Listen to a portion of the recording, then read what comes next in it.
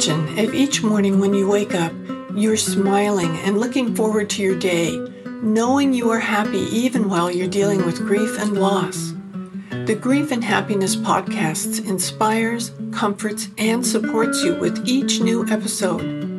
I'm Emily Zerothret, welcoming you to explore with me your life of endless possibilities.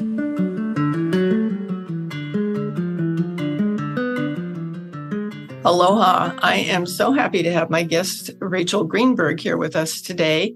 I've been following Rachel a long time on Twitter, and I've found some of the neatest people in social media. And that's kind of a nice thing to do when we are in the process of in the process of grieving, but I meant to say dealing with grief and or loss, because a lot of times that's kind of lonely. And by meeting cool people and people that we have something in common with on social media, I think it really helps. So welcome, Rachel. So happy to have you here today. Thank you, Emily. I'm happy to be here. And it's interesting what you say about meeting people on social media. That's why I got involved with social media, was to meet other bereaved people like myself. And I have probably a good 5 to 7 very close friends now that I met through the grief work on social media. So, that's so good to hear.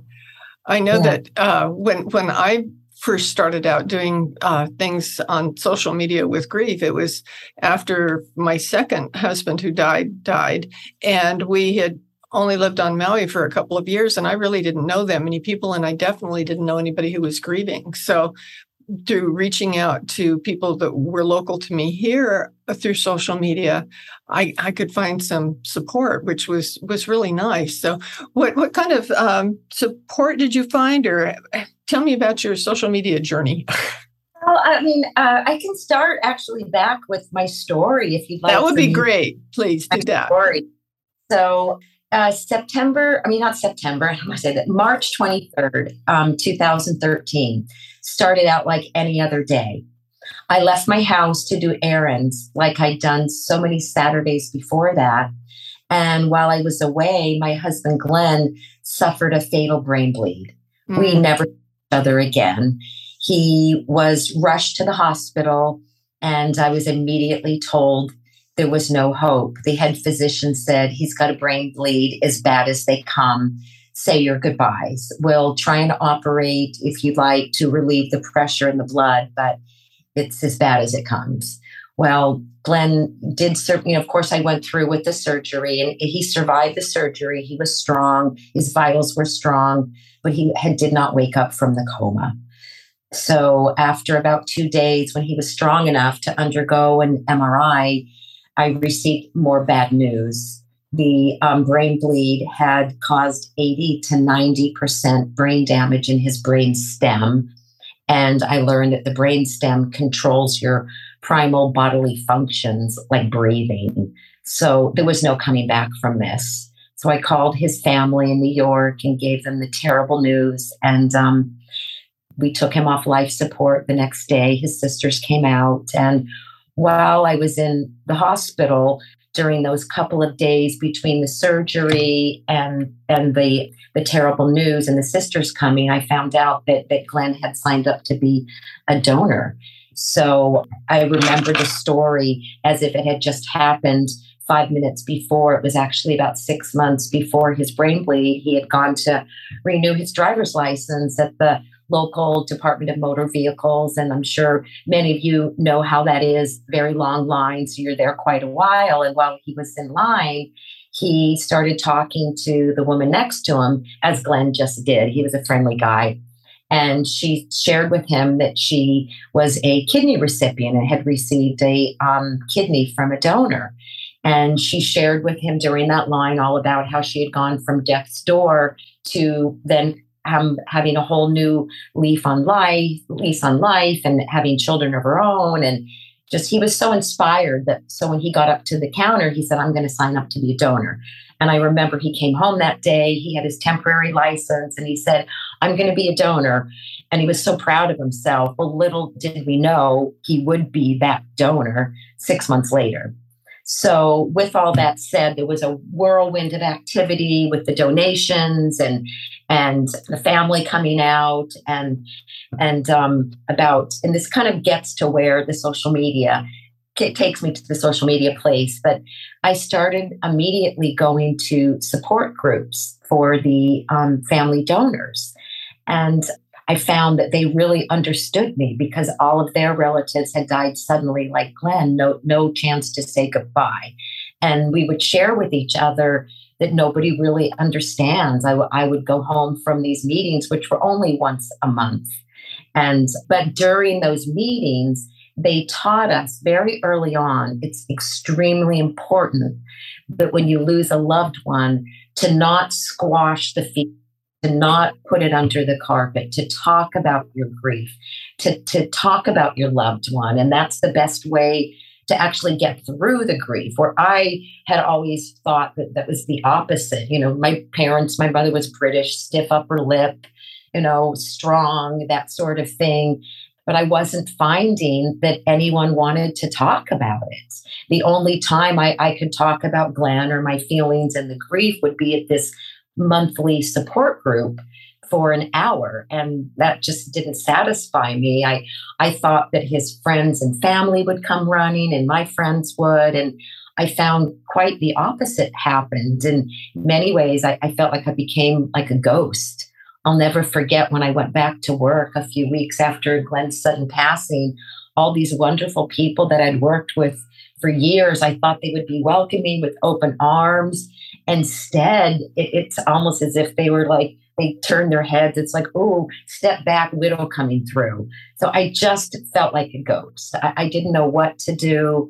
I purchased several grief books. I found them. They left me flat. Most of them I felt were written for depression, when grief really isn't depression. It's a very different thing. And so without really of a lack of knowing what else to do, I started a Twitter account, Connections of Hope. And I just started tweeting, in the first person about my experience. And I didn't think that anyone would respond or it would matter to anyone. But I have to tell you, immediately, I started hearing from people.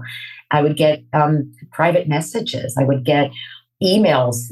People would, find my email. People would reach out to me from all over the world. And so I just started sharing my story more and more.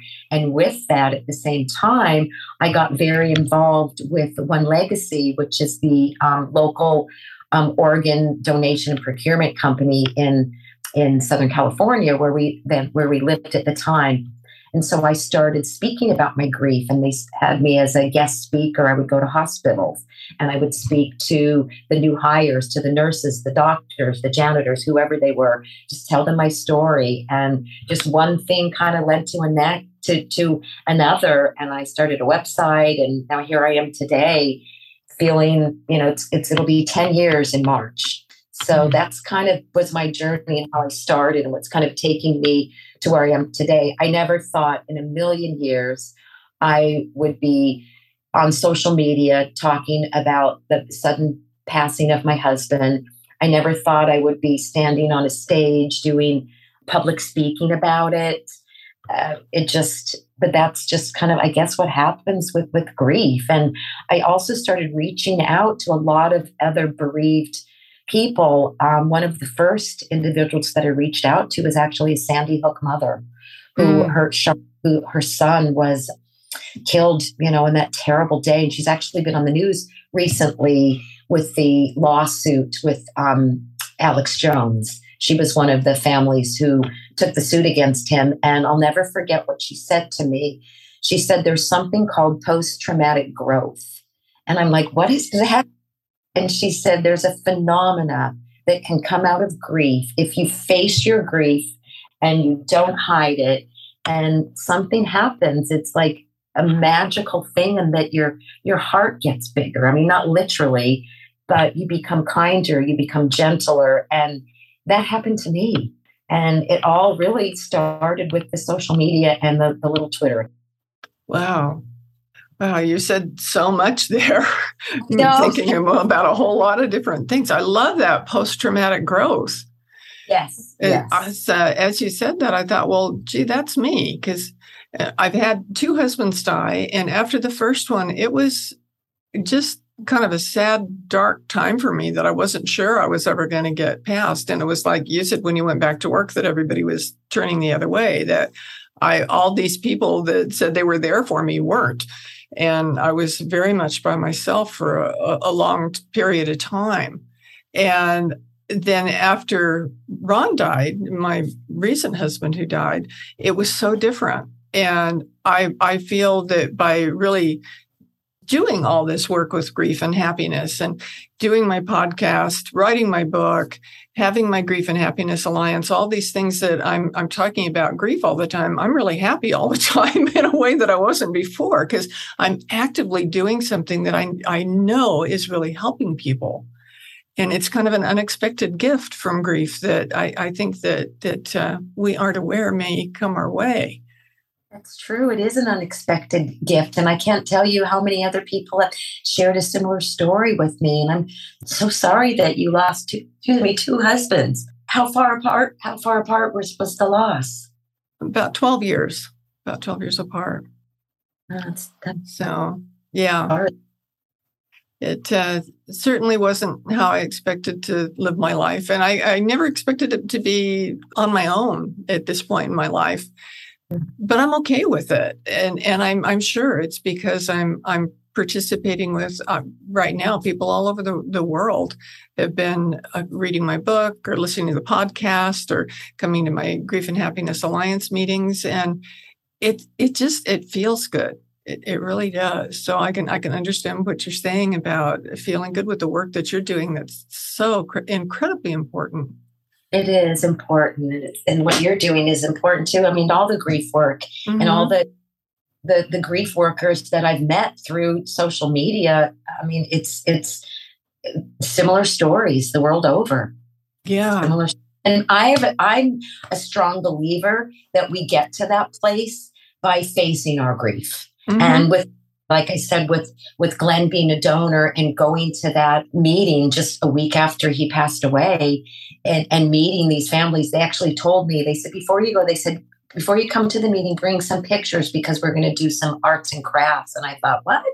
So I sat through tables with these families and we were decorating cigar boxes with pictures of our loved ones. And at the time I thought, this is so weird. Isn't it going to make, our grief worse? But it didn't. It's like I would from those meetings and feel like uplifted. It didn't mean that the grief wouldn't come back. I wouldn't have the waves. Yeah. But I'm convinced by just facing it head on that it almost fast tracks you to finding joy again. Not that you don't go through that hard time, because I'm sure you know as well as I do, there were some dark days. Oh, sure. And there still are, unexpectedly, just out of the blue. You'll hear a song or somebody will say something and it'll trigger something, but you don't stay there. Correct. It comes, but you're able to go past it. I'm so impressed with what you're doing with the organ donors, because there just aren't enough organ donors. I don't know why everybody's not an organ donor, because it could make such a giant difference. As a tissue donor and an organ donor, he helped 127 people. Wow. The youngest was a 4-year-old boy in Tennessee who had terrible, severe burns throughout his entire body.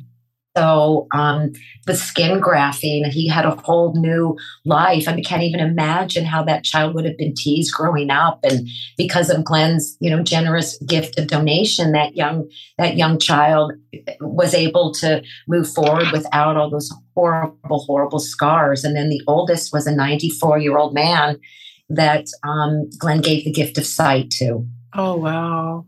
And then actually the best was a 23-year-old young man in Hawaii who received Glenn's right shoulder. I'd like to hope that he was a surfer. My late husband was a big surfer. Oh, wow. In Hawaii, that's likely. Wow. How beautiful. Yes. I know when Ron died, not Ron, Jacques I still get their names mixed up, which, they were as opposite as they could possibly be, but I just keep saying the wrong one. But when Jacques died, they took him to the hospital, even though he really was a do not resuscitate, because he was at home and he still had not a regular heartbeat. It was kind of just fluttering. And so they took him to the hospital, and they came to me and asked me if he was a donor. And I said, well, yes, I know it's on his driver's license. He's a donor. I've been a donor for as long as they've had that on the driver's licenses. But I said, I'm sure that you're not going to be able to use anything from him. And they said, oh, yes, you'd be amazed at what they could do. And I thought, well, that's cool. If there is something, then great, because I know that he'd want that. And they came back a couple hours later and they said they looked at everything and you were right. They couldn't use anything he had because he was on dialysis and he had severe diabetes and congestive heart failure. And the combination of those three things made everything unusable. And in a way, I was kind of frustrated. I thought, I wish you would listen to me, instead of going through this. But go ahead. But if they could have found something, that would have been great, though. So it's a conversation I think everybody needs to have. You need to know what your feelings are and let somebody know, whoever it is that you've got making decisions for you, if the time comes that somebody else has to say something, that they know what you want so that you can have that done. Yes, I agree. And I knew, and I brought it up, but then they said, well, they knew already. So through the registry. Yeah. So, it was, like I said, it was the beginning for me with connections of hope and helping others. I don't think I would have gotten to that place. I don't know. I really don't know, Emily. It's like I could have been so grief stricken, but I don't know. But I think it was because of the donations and going to that meeting where I brought the picture and we did the arts and crafts, and they were talking about, you need to face your grief, you need to talk about it. And so then I was searching out everybody else and not finding what I wanted. And so I thought, I'm going to find them on social media. I know they're there. I mean, and since I found it, I'm sure you know this, there's a whole underworld of millions of people out there, rich, poor, all ethnicities, all backgrounds, that grieve every year. It doesn't discriminate. There's so many people out there, and many of them don't have a voice, or they feel like they can't talk about their loved ones. I can't tell you how many times I've heard from other grievers that their friends or family would tell them, oh, it's time to move on now. Or are you still talking about him? Just these things, are just all these things that would be said to people that I've since realized that is just not helpful at all. It's the opposite. It's actually facing the grief, going through it, that helps you get to the other side. Absolutely. It really is. And, when people think that they're the only one out there grieving, and I hear people say that, that they don't know anybody who's grieving, I say the only thing there's two things, and we all know this, that everybody experiences, and that's birth and death, Right. No, I agree. It's true. It's absolutely true. I couldn't agree more. Yeah. So it's one of those things. Yeah. We all have more in common than we'd actually think about when you look around. Everybody, if you ask anybody that you meet, have you lost anyone lately? Usually, yes. It could be they broke up from their romance, but it's still a loss. Everybody deals with it. Yeah, it is true. It's still a loss. Yes. And the more we have an opportunity to talk to somebody, especially someone who gets it, that can say, I felt that way too, or I didn't feel that way, but that's interesting that you're feeling that way. Mm-hmm. Just being able to have that conversation makes all the difference in the world. Yes, it does make all the difference in the world. It's true. It's true. And I've also learned that it's like, I used to, in the very beginning, it was like, I remember leaving the hospital just thinking, poor me, what am I going to do? No one will ever relate. This is the worst story in the world. No one's ever had it as bad as me. But, when I went to that meeting, the first person that I met was this gentleman who had lost his wife, and we would always tell our stories, and he told his story. He said that he had met his wife at her job, and they were going to a Dodger baseball game together. And he suggested that so she didn't have to come back and get her car later. He said, let's just drive separately. So he said she got on the freeway first. He got on behind her. Well, a big Mack truck came, and she had to get over, and so did he. And he ended up rear-ending her and killing her. But it was clearly not his fault at all. But I mean, I can't even, when I heard that story, I just thought, oh my goodness, it could always be worse. Mm-hmm. It could always be worse, but but he still had a smile on his face. I mean, not that he was happy that it happened, of course not, but it had been a couple of years, and he was moving forward and with his life, not moving on, but moving forward. That's what I like to say. We move forward and bring our loved ones with us, in our hearts. We don't move on, because the idea of moving on basically is message that, you forgot, you have to forget them. So, but I agree. That's the same thing I tell people, that when they say those things like, aren't you over it yet? No, not going to happen, Right. I know it doesn't work that way. No. And then, but if someone is, they lose a loved one, then they understand. It's a club that none of us want to join, but right. We become members. And have you found, Emily, that other bereaved people that you've met, that you have an immediate connection, kind of regardless of your background or how the person passed away, just being bereaved, that you immediately have a connection? Yeah, it's like a click. What I did after Ron died, as I said, I didn't know anybody here in Hawaii who was dealing with loss that I knew of. And so I put a notice on Meetup and said, if you want to write through your grief, because writing is what I specialize in. I've been a writing teacher for years, and writing really can help with grief. And I thought, I'll just teach other people how they can do things to write to help. So I put this thing on Meetup and said, if you want to do this, come on over to my house on this day and time. And they showed up. And really? How many people showed up? We had about 8 people. And really? They were all different things, from a mother who had a son, somebody whose mother died. It wasn't, I keep, because I was a widow, I was thinking everybody else would be a widow too. Right. But they were all different kinds of loss, and it didn't matter what kind of loss it was. We could all relate to each other. Yes, it doesn't matter the type of loss. You're right. And it's funny, because when I first started out on social media, I thought, okay, I'm only going to deal with widows or widowers. And then I realized, and then I thought, okay, no, I'm just going to deal with sudden loss. And then I thought, no, loss is loss. That's right. Yeah. Yeah, that's exactly where it is. And we can just help. Ram Dass said, we're all just walking each other home. And I love that quote of his. Yeah. Now, because it's really what we're doing. And the more we can do that and do it with a smile and a hug and a good conversation is so much better than turning our head and hiding when we see somebody. Agreed. And it's funny, because the non-bereaved, I've learned that a lot of them, they just don't know. They're not purposefully hurting someone. I'll never forget, about a year or two after my husband died, I was visiting my grandkids back east, where I live now, but I was visiting them back east, and we had gone somewhere for a week, and we had come back, and my grandson's girlfriend came to meet us when we got back home and stuff. And she brought up my late husband. Then she goes, oops, oh, I'm sorry. I didn't mean to do that.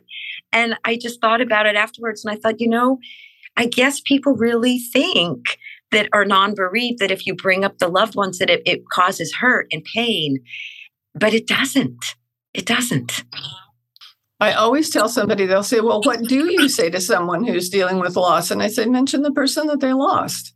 Yes. Tell them a memory, something sweet about them, or a happy time that you experienced, or that sort of thing. And that'll make you feel better than anything else. It's true. I can't tell you. I mean, I'm sure you're happy when somebody brings up your late husband's. I know it makes me feel wonderful when anyone brings up Glenn in conversation. I light right up. It doesn't make me feel sad. So. And somebody just did that today. I was on the phone with somebody and she goes, "Oh, well, you remember how Ron used to do this?" And I said, "Yeah, I do." And it made me smile and have a happy memory, and it felt good. Right. Oh, that's nice. That's nice. Yes. Well, gee, this is such a wonderful conversation. And I really hope that through this, we've maybe inspired some people to make that check mark on their driver's license to be a donor and to let people know. Exactly. I mean, it's like what would be the end of life? If you're a donor, it's a silver lining. You have an addendum. That's right. And that addendum is a silver lining that you go on to help others and you live on through others. And, there's many stories about donors who have a little bit of a change in personality, or they'll all of a sudden have all these cravings for these foods they never had before. So you really do live on. And then for the relatives and the family of the donor, the person who passed away, you have all these wonderful benefits with these organizations. And I know they're the same the world over. Mm-hmm. And there's local affiliates. It's Donate Life is the main organization in the United States. But they're all over the world, and there's different divisions, and there's so much that they do to help the families. Yes. I don't know if I would have been able to get through all of this on my own without that help. That's so wonderful. Wow. Well, thank you so much for joining me today. I think we've done a lot of good through this conversation. I think so too. And I'm very grateful that you asked me to be a guest on your podcast. I've been following you as well, and I'm impressed with your work. Oh, thank you. Thank you very much. Well, I will have Rachel's information in the show notes that you can see right below the recording here. And I encourage you to take some action on organ donating now. You never know when. Yes, go to donatelife.org. There you go. Yeah. Okay, thank you very much. And I'll see my listeners or hear my listeners next week with another great guest. So thank you so much for joining us. Do you want more comfort, support, and happiness? Join the Grief and Happiness Alliance. Visit my website at lovingandlivingyourwaythroughgrief.com and read my book, Loving and Living Your Way Through Grief. Be sure to subscribe to our podcast, rate it, review it, and binge on all our episodes on grief and happiness. I can't wait to welcome you back to another episode